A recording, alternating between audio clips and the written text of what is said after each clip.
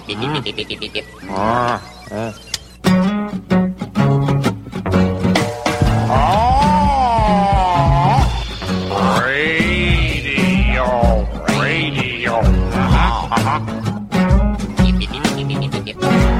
Yeah, mystery surrounds us.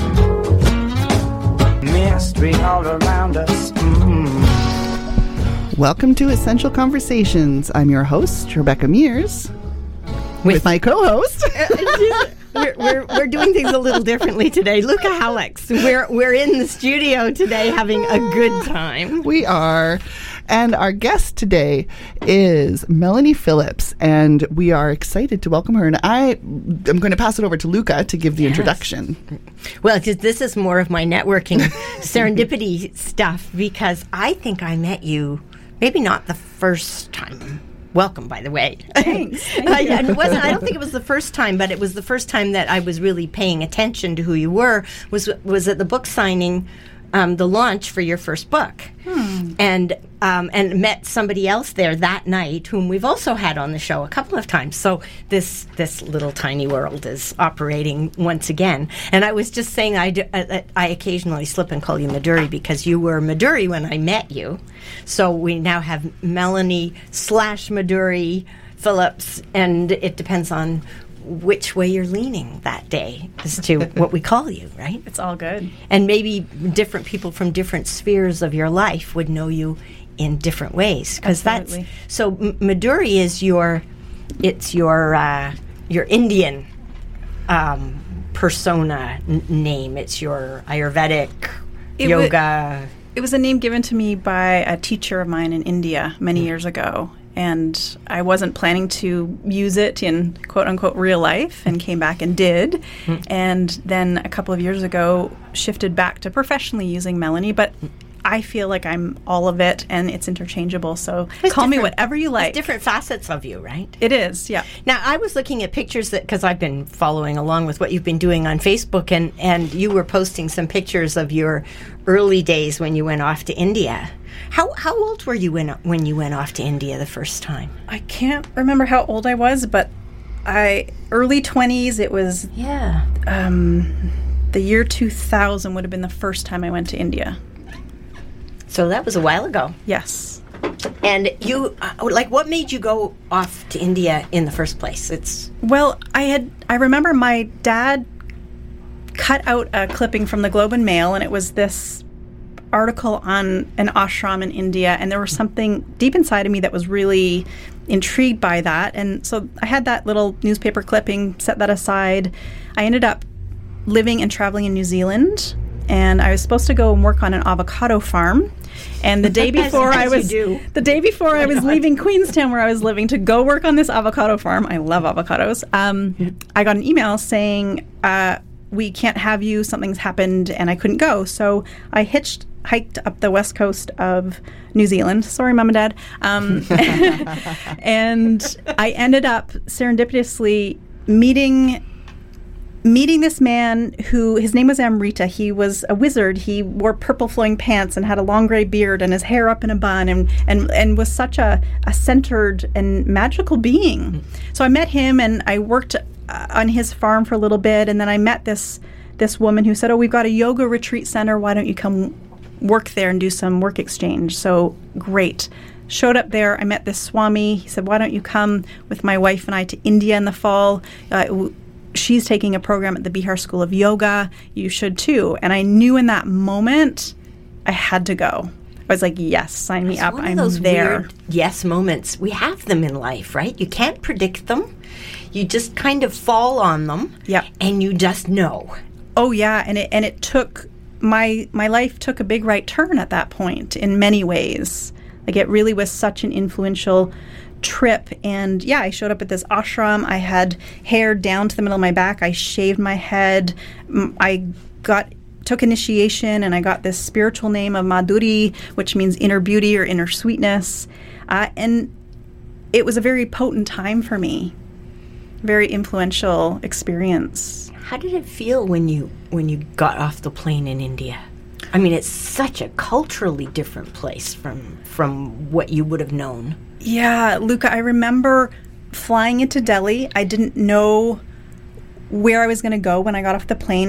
There was a little bit of contact with my friend who had friends in Delhi, but nothing was concrete. So I literally was landing in Delhi. I remember looking out the airplane window and looking down, and on the side of the tarmac were these women dressed in beautiful colored saris. And they were working. They were working the fields. They were carrying bricks on their head, and they were doing work on this airstrip, essentially. And I remember seeing that image, and in my whole being, I was like, I'm home. Isn't that interesting? I felt I'm home. I never once had culture shock. Never once did anything seem out of place. And every time I go back to India, I feel like a ghost walking through that country. I don't know how to explain that other than I feel like I'm sort of floating through it. And it's just happening through me is my experience. Wow. Did it alter you being there, being on the ashram? And because how long did you spend there that first time? The first time was... Well, I was in the ashram, I think, for about 5.5 months, and then my boyfriend at the time came and met me at the end of my studies there, and we went trekking through the Himalayas for 3 months. So that's a big chunk of time. Yeah, I think all in all that trip was about maybe like 8 or 9 months, maybe. Wow. So when you got on that plane and flew out again, what had changed for you? Everything. Well, I think my perception had changed. I was here, where we are today, studying at SFU, Simon Fraser University, in the contemporary dance program. And in my final year, I got injured. And I graduated. I graduated on crutches, hobbling across the stage. And it was sort of destroying to me on many levels. I didn't know who I was if I wasn't a dancer. All my friends were dancers. My whole life at that time was around dance, and I couldn't dance. It was devastating, and to be so young and have that devastation and feel like the thing I loved the most was taken. And the other thing I love to do is travel, so that's what took me off to New Zealand. And then in New Zealand is where I met the Swami that I ended up in India, and then from there, my life really shifted. It's the dominoes that kind of fall into one another. One knocks the next one. Yeah. So when you got back here to Canada, with all these changes that had happened for you, were you still not able to dance at that point, or had your life altered enough at that point that wasn't your path anymore? A bit of both, I think. So I still, for a few years following that, was dancing and producing some dance work with friends here in Vancouver in the city. So I was dabbling in the contemporary dance world and in choreography, and working as a waitress and as a yoga teacher. So it was one of those times where I couldn't wholly focus on just dance. Financially, it wasn't viable, and I never had planned to become a yoga teacher and didn't really want to, but it was just a way to make money, and I knew how to do it, and I was good at it, and my heart was connected to it, and my ashram studies really supported that. But I wasn't thinking, I'm going to go and be a yoga teacher. That this wasn't fulfilling your sense of what you're here to do or to create. It really wasn't, which is interesting because I've been a full-time yoga teacher for over 20 years now. Yeah. Or almost 20 years interesting now. how that happens. There are aspects of who we be in the world that people want to access, but we know we're more than that, and there's something else that we need to do. I think that can happen to a lot of us, where it sort of becomes one of the pots we have our fingers in, one of the things that is like a valid way of engaging in the currency of this world, a valid skill to contribute, a skill that people want to access, that enables us to keep the money flowing while we go about the work of what we know is our heart work. So I noticed that you identified yourself as a clinical Ayurvedic specialist. I'd love to hear how you moved into that. Right. So yeah, I'm a clinical Ayurvedic specialist and have been in practice for years now. That came about through one of my journeys to India, and I got really, really sick. And I was living in the ashram, and unfortunately this ashram in particular, wasn't a place that could support people being sick. It was a ashram focused and dedicated to karma yoga, so selfless service, a lot of hard work, also a lot of menial tasks. And so I got very sick. I'm not sure quite with what. It may have been pneumonia, but I also had digestive things, vomiting, hallucinations. There was a lot going on a lot of different levels. And so there was this pressure, whether it was internal or external, maybe a bit of both, to get back to work in the ashram. So I forced myself back to work to be the good little karma yogi. And then when I finally left the ashram, I had planned to travel through Asia for another 7 or 8 months alone. And I did that because I said I was going to. So I thought I'd save my money. I'm going to keep going. But I wasn't right. And I kept getting food poisoning in different countries. I remember food poisoning in Thailand and Vietnam. It was almost every country I went to, I'd get food poisoning. And when I got back to Canada, I realized when I was sort of back in my own space that I wasn't okay. And I'd gone from literally training to be a professional dancer and dancing 4, 6, sometimes even 8 hours a day, to when I got back, I couldn't walk up a flight of stairs without feeling winded. So I was like, there is something really wrong here in my body. And my medical doctor didn't know, so he sent me to the foreign disease specialist at Toronto General Hospital, and I waited months for that appointment. And I got in, and they took every bit of blood and urine and feces and every stool test and sample that they needed. So I was very hopeful that I would get some response. And I got into that appointment with the specialist, and he kind of floated into the room, picked up the paper quickly, looked at it, looked at me, said, "There's nothing wrong with you," and just as quickly sort of left. And I was... Wow. So that system wasn't able to Recognize and or validate. Work with where you were. No, they couldn't. They're pretty much like, there's nothing wrong. And I thought, well, I'm not dying. Like, I'm not. They didn't have the right tools.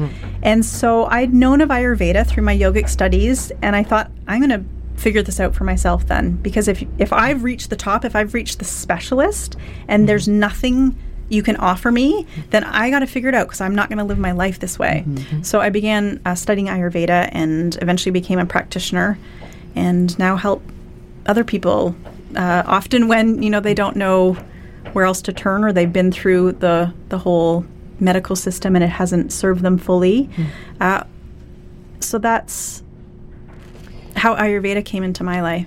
Where did you train in Ayurveda? I've trained in a few places. I got my first training at the California College of Ayurveda, and then I've done study with Dr. Vasant Lad at the Ayurvedic Institute. His space is in New Mexico, and then also his Gurukula program in India with him as well. Oh, nice. Okay. So for people who don't know what Ayurveda is, what's the kind of thumbnail sketch of what it is, and what can you tell us about what it did for you that the medical profession at that time was not able to do? Right. So the medical profession said, okay, well, we'll call it post-viral fatigue syndrome. Essentially, you've got an autoimmune condition like chronic fatigue, and there's nothing we can do. So it comes coupled with, and there's nothing we can do. And there's nothing we can do. And this was years ago. And I think now there's a lot more information and knowledge and that we are exposed to, but I wasn't. But I did know enough to study Ayurveda, and Ayurveda is essentially a holistic medical science. I see it as a science and an art form. It's thousands of years old, and it was notated. It was founded in India, but my understanding and experience of it is that every indigenous culture on the planet would have been working with the principles and the philosophy of Ayurveda. It's essentially like looking at the seasons, looking at the rhythms of the moon, the rhythms of our internal nature and the external nature. It wasn't that long ago that we would have been eating the foods that were in season, that were local, all of these things. Because that's all we could do. We couldn't get it from anywhere else. Exactly. And now we pay premium price, right, to do those things, to have organic, local, farmed food. And not that long ago, that would have been natural to do that. So Ayurveda is based on the 5 elements of earth, water, fire, air, and ether. And the understanding that we are a microcosm of the macrocosm, and essentially every cell in our body is comprised of those 5 elements. Every individual person has a specific mind-body type, or we call it a dosha, that is composed or comprised of a certain ratio of those 5 elements, and it's unique to the individual. So for me, I had this autoimmune condition for nearly a decade. So I was sick for a big chunk of your life. A big chunk of my life, a quarter of my life so far. Yeah. And I learned a lot about Ayurveda, and I also had to do the deeper inner work to look at the psycho-emotional, energetic, spiritual aspects of what perpetuated the mold of the disease. The conditions that were favorable for it Yes. to flourish the way it was. Precisely. In Ayurveda, I teach my students that, what we're doing is we're creating an environment for healing to happen. Nature heals us. Our naturopath doesn't heal us. Our doctor, our Ayurvedic practitioner, or Chinese medicine, they do not heal us.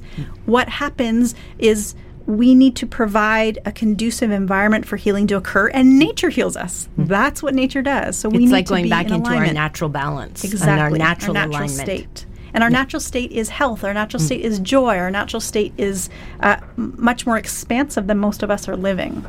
So near the end of that 10 years of this post-viral fatigue syndrome, I began to study energy medicine and energy healing. And that was like the missing piece of the puzzle for me. And I see that traditionally Ayurveda, that was included in Ayurveda. I think a huge part of it. And They wouldn't have called it that, but that's what it was. Yes, exactly. And working with the subtle energy body and the chakras and the nadis, and this is all part of the Ayurvedic system. And so I studied some other modalities outside of Ayurveda that felt really aligned and supportive for my healing. And now that I offer to the people that I work with. So I assume that it was a gradual process to return to your own physical, psycho-emotional balance. It was a gradual process. I wish it wasn't. I really wish I had a magic pill or I could offer that to people. Ayurveda is the art and science of delayed gratification. It's about choosing things today that will benefit us tomorrow, next week, next month, next year. Well, we don't get out of balance suddenly, so we don't get back into balance suddenly either.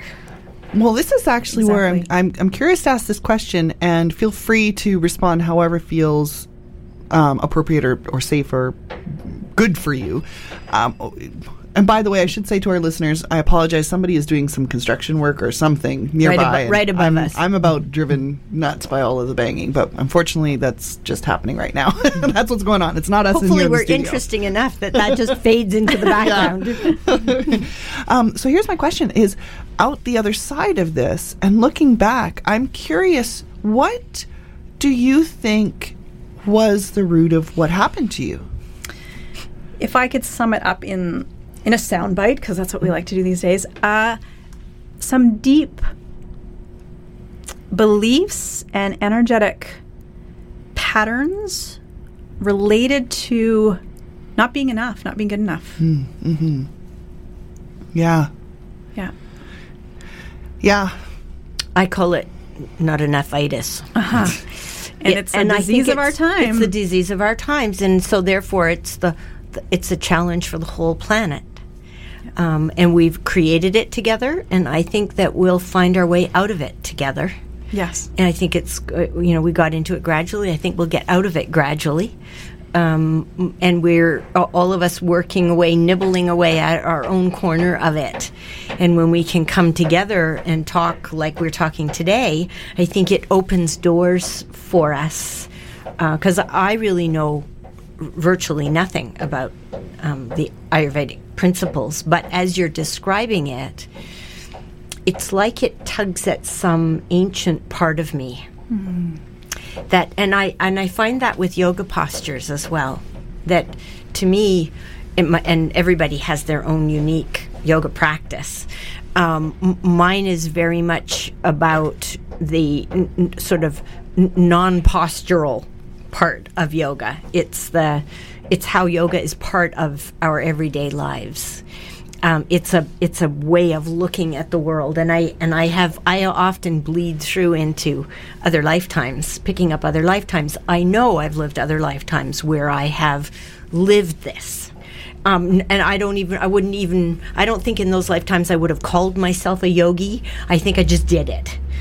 I did it. I talked it, I advised it, it was just part of my living and breathing. So when I get around people who are doing it, it's like it excites the memory in my cells of that aspect of myself. And I think as I get older, I get I come more to this, but with less judgment. It's not lining myself up on a little piece of rubber mat and doing the postures that somebody else says I should do. It's that being able to feel into myself and know what's right for me and what's right today and what's right half an hour from now, and that allowingness of the whole thing is fascinating. And you've been doing some Facebook Live pieces. And I'm trying to figure out how to do all of that. But I remember you did one on, you were sitting in the departure lounge in the airport, and you were explaining to people how you use your Ayurvedic principles to prepare for a trip.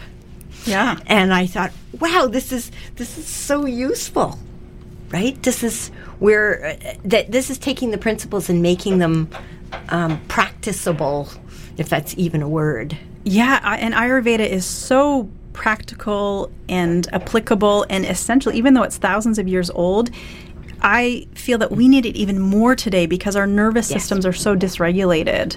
And Ayurveda provides us with the wisdom to regulate our nervous system and to come back into greater alignment. To calm ourselves, to energize ourselves. If it's that balance, right? It's the balance piece that we're figuring out. When I lived in Sri Lanka, it's called Ayurvedic medicine there as well. And I would encounter it here and there, usually from my the people around me or my colleagues who were locals, of course, or people who were working with me in my home. And so if I or my children got sick, there was instantly, this is good for medicine, or here's an Ayurvedic intervention, or other people would be telling me things that they had been doing. And I appreciated what you were saying earlier about the connection to indigenous knowledge and practices that have such deep roots. And that was what I was sensing even there. This was my first experience of encountering something, because I grew up in the West, and encountering something that was not just the doctor in the clinic. Yes. And because of course we'll hear things, old wives' tales or old wives' remedies. We would hear people pass these things on. Things like don't drink milk if you have a cold because mucus or whatever, things like this. And most of the time these things were mentioned and then scoffed about, rather than there being anything of value or use there. And yet showing up in a country where it was turning everything in my world inside out, all of my paradigms of the world inside out, and then being present with people who had deep respect with another form of medicine that was not the same as what the doctor was going to give me when I go to the clinic. There were two different doctors, two different areas of operating, but both had a lot of respect within the community and just kind of operated in different spheres.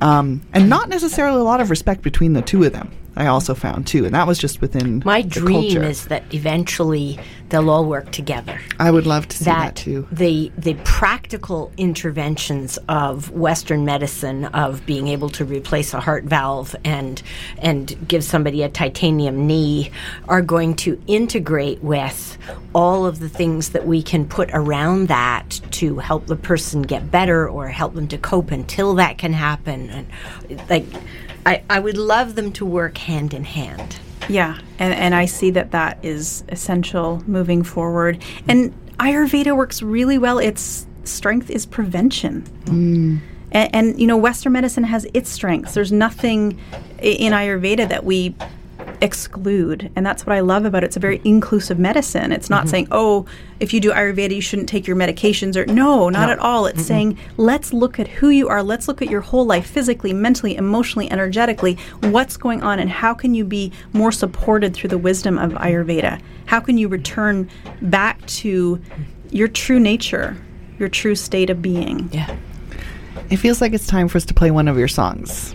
And I'm feeling most drawn to the George Harrison song first. Does that feel good for you? Feels good. Okay. Which is the title of the second song. But we're going to go to the George Harrison song first. So, and he was affected by India also. Oh, yeah. Profoundly. Would you like to tell us before we listen to it or after we listen to it why you chose this song? I'll tell you now. I just love this rendition of George Harrison bringing in, you can feel his influence of India, of Hare Krishna, and of his, I feel the purity of his heart in singing about My Sweet Lord. And I just love, there's like the punchiness of the pop song, and then there's the heart of what I've also experienced in India. And I love this tune. All right, let's have a listen, and we will rejoin Melanie Phillips in the studio in just a few minutes.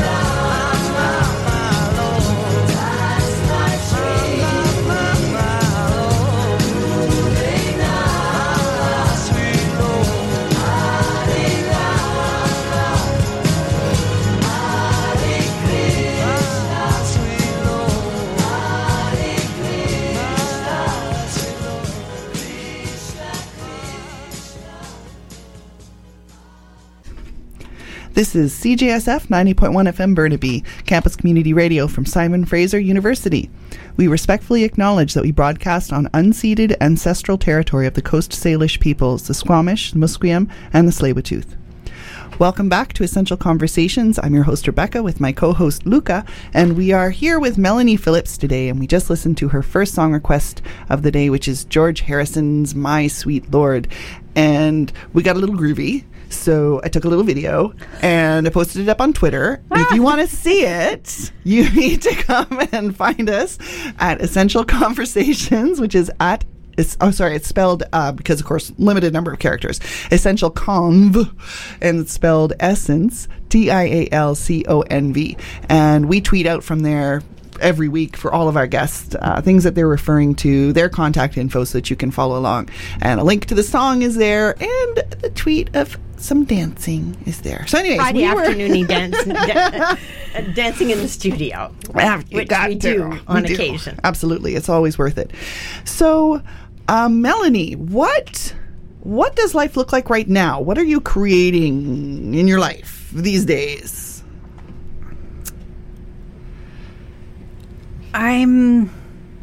Taxes, one thing. Yes, because we're self-employed. We're all doing taxes right now. But on maybe a more a feel better level, I'm working on my second book right now that's going to be published shortly. And I'm also focusing on my one-on-one clients, serving people. And I'm also focusing on gratitude in my own life, just that being a practice of gratitude and appreciation. Sort of it's a flavor right now. Yeah. I was just talking about that in the car on the way up here. I'm doing gratitude posts on Facebook every day, 60 days of gratitude. And I'm noticing how it's changing how I look at the world. Every time I do it, it always does, right? It's like a framework for looking at my day. Yeah. That shifts into appreciation because I'm looking for things to be grateful about. Yes, cultivating that and seeking those out. And that's what I'll coach my clients through of like, we can't just wait for something that's like pizzazz and like, oh yeah, okay, I can be appreciative and grateful for that. But I mean, I trip out having a shower because I'm in love with like hot water coming through the tap, and I pick up a stalk of broccoli and am in awe of the way that the universe has created this beautiful, vibrant, green food that I can eat. And every little thing, it's like very childlike, I suppose, in that way of wonder. And I'm trying to stay in that place of amusement and bewilderment and connection of presence, really. And awe. And to really just see things as they are, not, oh yeah, I've seen broccoli a million times before. I've had a shower every day for how long? That this is a miracle. And, you know, I look at my body every day and practice like body gratitude appreciation of, wow, like, thank you, bones. Thank you, skin. Thank you, eyes and heart and hair and all of it. And the amazing way it all works together. Like I am literally in awe of how the system of the body works. Trillions of functions happening every millisecond. That I can walk upright and we don't even think about close it. my eyes and go to sleep and turn things off, but that something still functions to keep me alive until morning. Yeah. And that's where, for me, the connection of gratitude is to that essence of what is that keeps me alive until morning without me consciously having to keep everything going. That, to me, is miraculous and mysterious and beautiful and worth connecting into every day. Yeah, so important. You mentioned you're working on your second book now. How long has it been since your first book? And maybe you can share with everybody what the first book is, because it's still available. Right? Absolutely. The first book I co-authored with Glynis Osher, a colleague of mine, in the fall of 2013, and it's called Your Irresistible Life, 4 Seasons of Self-Care Through Ayurveda and Yoga Practices That Work. It's a bit So of a that's mouthful. what we've just been talking Yes, about. about So yoga it's and all Ayurveda. in one place. It's all in one place. It's a book that guides you through the seasons in a very accessible, practical way. We've got recipes in there, yoga practices, meditations, all according to the season, and guiding you to the specific meditations and even DIY beauty products, all of these things from one season to the next. So that Like book daily practices, right? daily practices and starting to pay more attention to the external nature and how that is affecting your internal nature. So it's a how-to book in a way that keeps on giving for a whole year. And I always think that things that are done over time like that, you get even more out of them when you do them the second year and the third year, because it allows us to refine our attention. Yes, and Ayurveda is something, it's really infinite in it and vast in its in our experience and understanding of it. It'll never get old. Yeah. I mean, it's old, but it will never get old in how we experience it. And the more we practice, the deeper it goes. So it can be something as simple as, have your largest meal midday, or have warm water first thing in the morning before you have coffee or anything else. These simple practices that can really start to shift our world. Yeah. So And that was the very first. thoughtfully done, because I remember you and Glynis both saying that you had to do it for a whole year mindfully, Right, and in we order also to write about it. and we right? journaled. So there's a personal piece of that book where we journaled of our experience living these self-care practices, because it's not always easy. Life happens, and we're in old patterns and habits. So we share with that really openly and vulnerably about, okay, this is how it's been for us. Could you tell us some examples maybe that might apply to this this season or season transition that we're in right now? Would that be something you could do? Sure. So we're in spring, which is the Kapha season. Kapha is where the elements of earth and water are predominant. So if you think of the qualities of mixing earth and water together in a bucket, what do you get? Mud. Mud, right? So it's like cool, slow, heavy, damp, smooth. These are the qualities at this time of year that are affecting all of us. And for someone that has more of that kapha in their constitution, originally it's going to feel even greater, maybe even heavier, harder to get out of bed in the morning. But for all of us, we can look to seasonal foods, especially bitter greens, dandelion, spinach, beet tops, all the of first the things leafy that come up greens. at this time of year. Exactly. And these are going to help to cleanse the liver and cleanse our system naturally. And that's exactly what we're supposed to be doing after the heaviness of winter and lightening up a little bit. So we need to lighten up our diets. We need to lighten up our homes, like spring clean, clear out your closets. We need to be more dynamic in our exercise. So getting up, the best time of day is to exercise before 10 a.m. So first thing in the morning, if you can get up and do something a little bit more vigorous, whether that's yogic sun salutations or going for a brisk walk or a jog. You don't have to be extreme in these things, but just to get the lymphatic system flowing, get the circulation flowing, get all these things moving. Cool. Thank you. You're welcome. That's some neat practical ideas. Yeah. And not hard. No, it's just, I mean, this is life, it's right? life, and it's Yeah. understanding, what does this season require? And appreciating ourselves and what we need, Yes. and what will make us feel better, Exactly. by not going against what's going on around us, but going with it instead. Yes, flowing downstream. So if people wanted to buy the book, because it is still available, where would they go to find it? I would recommend going to Amazon and just look up Your Irresistible Life book, and you'll find it there. Okay, that's good. Now, so 2013 is when you published it, right? So Correct. you were working on it for a few years before that. Yes.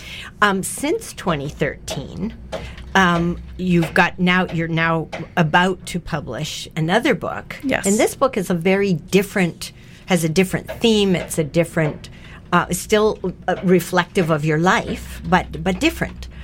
So how is it different, and how has, because I know from writing that books work you. and they come as a result of what's going on in your life also, especially when you're writing about your real life the way you are. Set the scene for us a little bit about this book. Right. So this second book that will be out soon is called Living After Loss, A Soulful Guide to Freedom. And this book is divided into 3 parts. It's written in different levels. So there's the part of this book that I share with the reader a lot of my losses throughout my whole life and how they've affected me and shaped me. And then I also share with the reader lessons that I've learned through loss.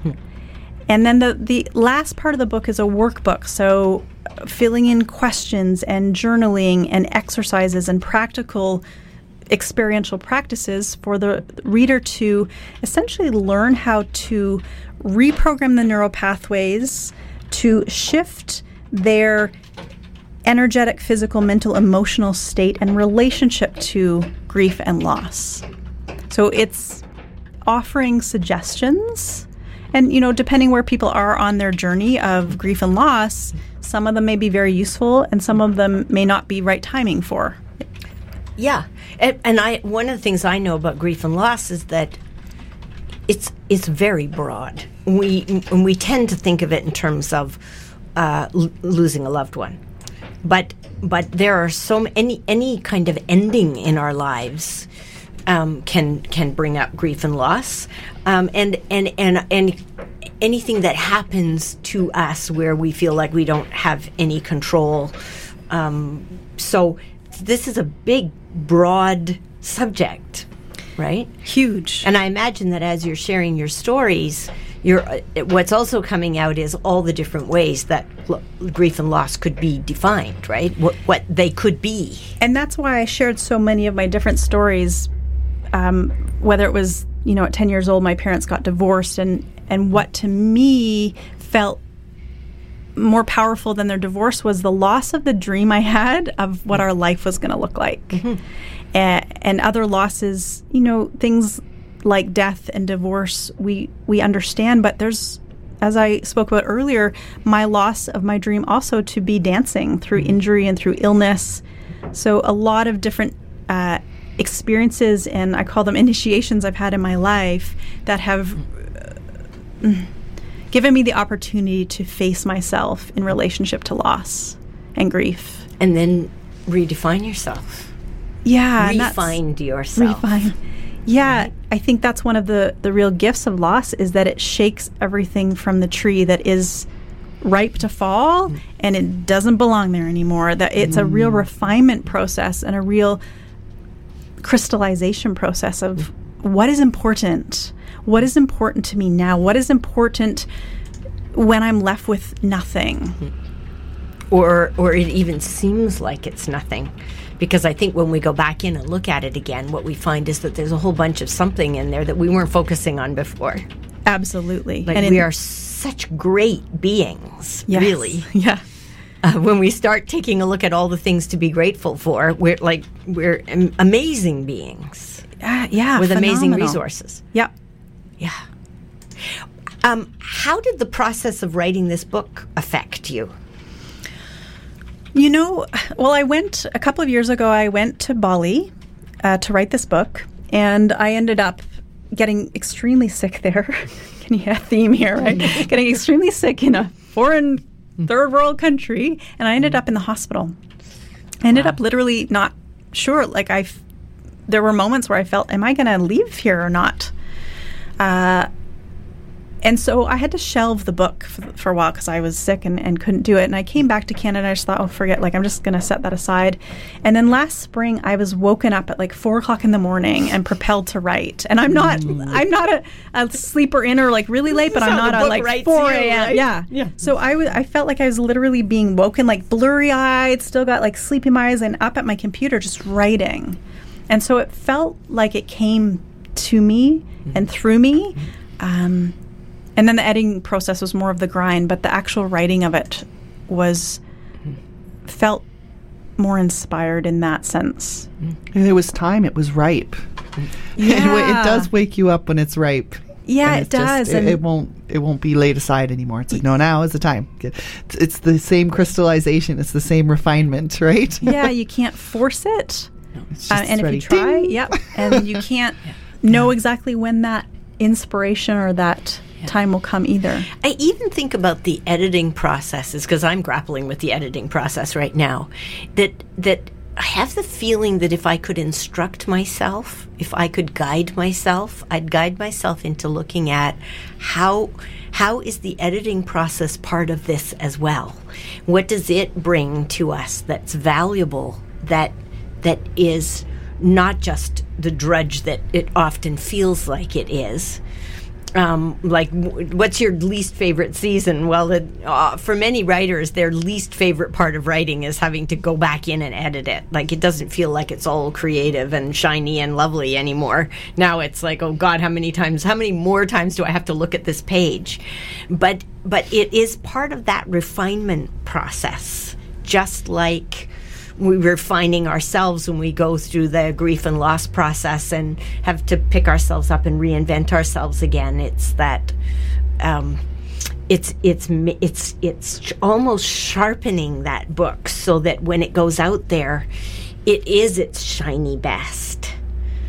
I'm being half baked with this because I'm in the throes of it and I'm trying to find my way through it.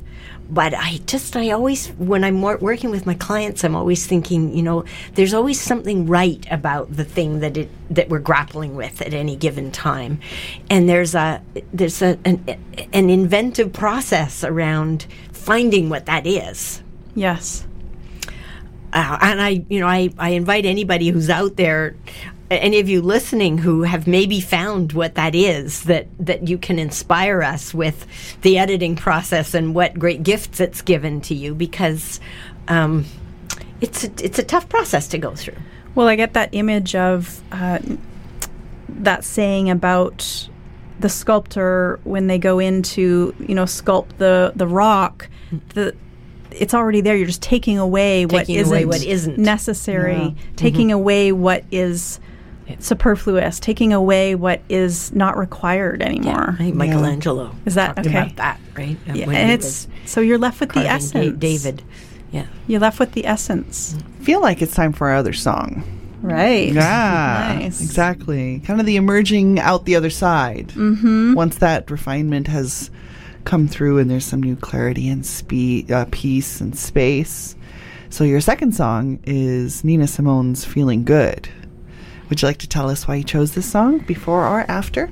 Well, I feel like the book that I've been working on, Living After Loss, and the challenges that I've been through, I feel like there's hope for all of us.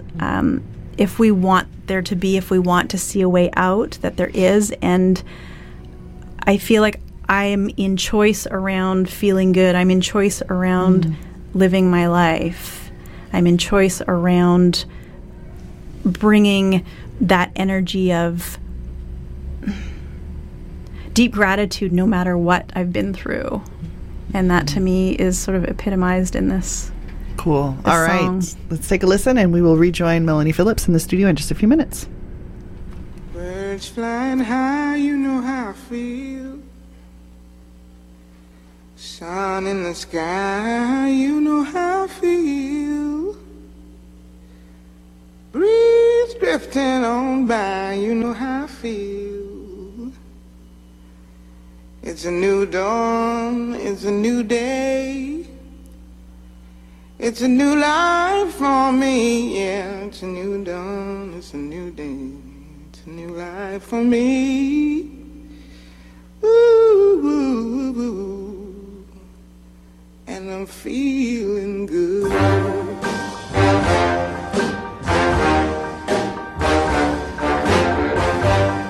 Fish in the sea, you know how I feel. River running free, you know how I feel. Blossom on the tree, you know how I feel. It's a new dawn, it's a new day, it's a new life for me. And I'm feeling good.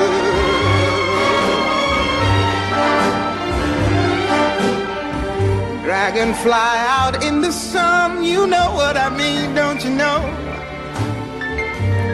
Butterflies all having fun. You know what I mean. Sleep in peace when day is done. That's what I mean. And this old world is a new world and a bold world for me. Yeah, yeah.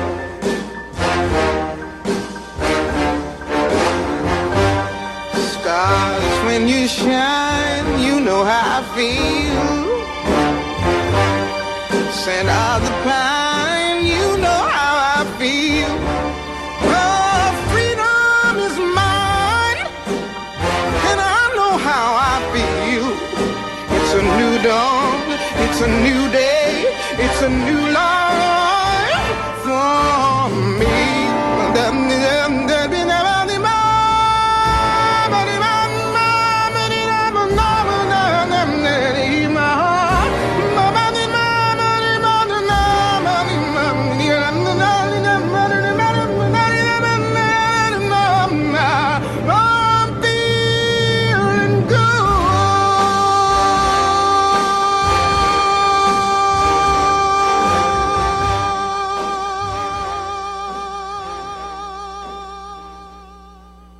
You're listening to CJSF Radio 90.1 FM, broadcasting from unceded Coast Salish territory in Burnaby, BC. At the top of the hour, we will be listening to Snuff. In the meantime, you are listening to Essential Conversations with Rebecca and Luca, and our guest today, which is Melanie Phillips, and we were just listening to Nina Simone. Oh, feeling good, and we were, and we are, giving us the groove, and. Boy, there really is a feeling kind of the other side of a storm when everything has been shaken, everything has been washed clean. It can be devastating, but there's also something when the sun shines through again that is very powerful, and that's where that feeling, it's sort of a reconnection with I'm alive and I'm here. And what would I like to do with this now? Yeah. Who am I now, and what am I doing now? And yeah, yeah, it really opens space for that. Mm-hmm. It was interesting on the break. They're listening to Nina Simone, "Feeling Good." Somewhat surreal. We're sitting at the SFU radio station here, and part of what inspired me to write this book on grief of loss was the sudden suicide of my partner. And my partner used to work at this radio station. Oh, wow. Oh, wow. So it was this is it's come full circle. Wow. And we didn't even know that. And I didn't really even think of it until I'm sitting here with you. Wow. And listening to that beautiful song. So he has sat right here in this same studio. Yeah. Maybe he's with us. I think so. Maybe he's with us in the, floating in the ethers right now. Hello. You mentioned to us earlier that there's some things that are coming up that you're going to be leading. Mm-hmm. And I feel like it even hooks into this. Would you like to tell everybody what those things are? Yeah. So I've got, as we were talking about, the book that will be coming out shortly, and it feels so personal and so vulnerable, and so my intention and my hope with it is that it's useful for people in their lives that have gone through any kind of loss. And let's be honest, we're all going to lose something. Yeah. And to guide people into a way that they can reclaim their life, that they can, I love my life now. It's not perfect. There's things I wish were different for sure. But I wake up grateful. I go to bed grateful. And bless you. And I also can feel what I feel, and I can sit here in a moment and feel grief. Yeah. Knowing that there's loss there. Yeah. And so much beauty and be space. able to express it. Right. And not feel like it's something that needs to be hidden or disowned, or that it's all part of the wholeness of who you are. And I feel that's part of my dharma, is to be here and in through the sharing of my experience, hopefully allow others. I have clients that I've worked with who have said, I have this one beautiful woman whose father killed himself when she was 6 and has never been able to talk about it. So much stigma and so much taboo and shame, and it's affected their family so deeply, and that we need to be able to communicate about grief, understand it, and move that energy so that it doesn't take our life from us, because it can. It's very powerful. Yeah. So what I offer the world now, I think I serve from a much deeper place because of my life experiences. I work with yoga teachers, and I teach them about Ayurveda. So coming up is an 85-hour Ayurvedic yoga teacher training I have. I also lead retreats and workshops. Again, coming up in May, 4th to 6th of 2018 is self-care retreat on Salt Spring Island, British Columbia. But I'm going to be offering a Guatemala retreat in November.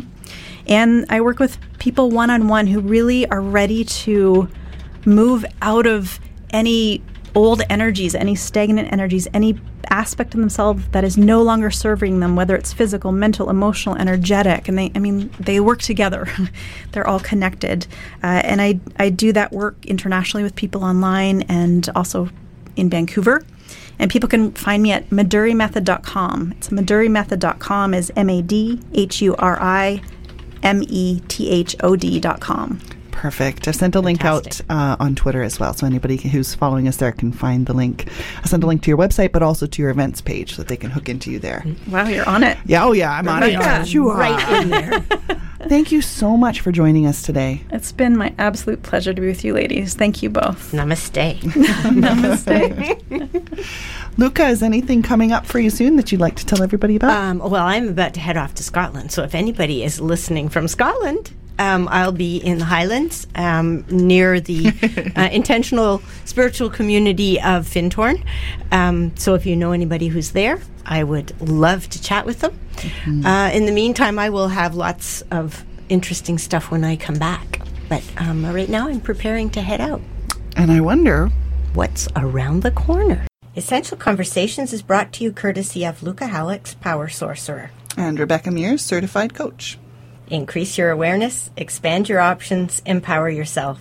Luca can be reached at www.lucahallex.com. I light the fires that light 1,000 more. Connect with Rebecca at catchingfire.ca. Yep. Oh, happy. Boing.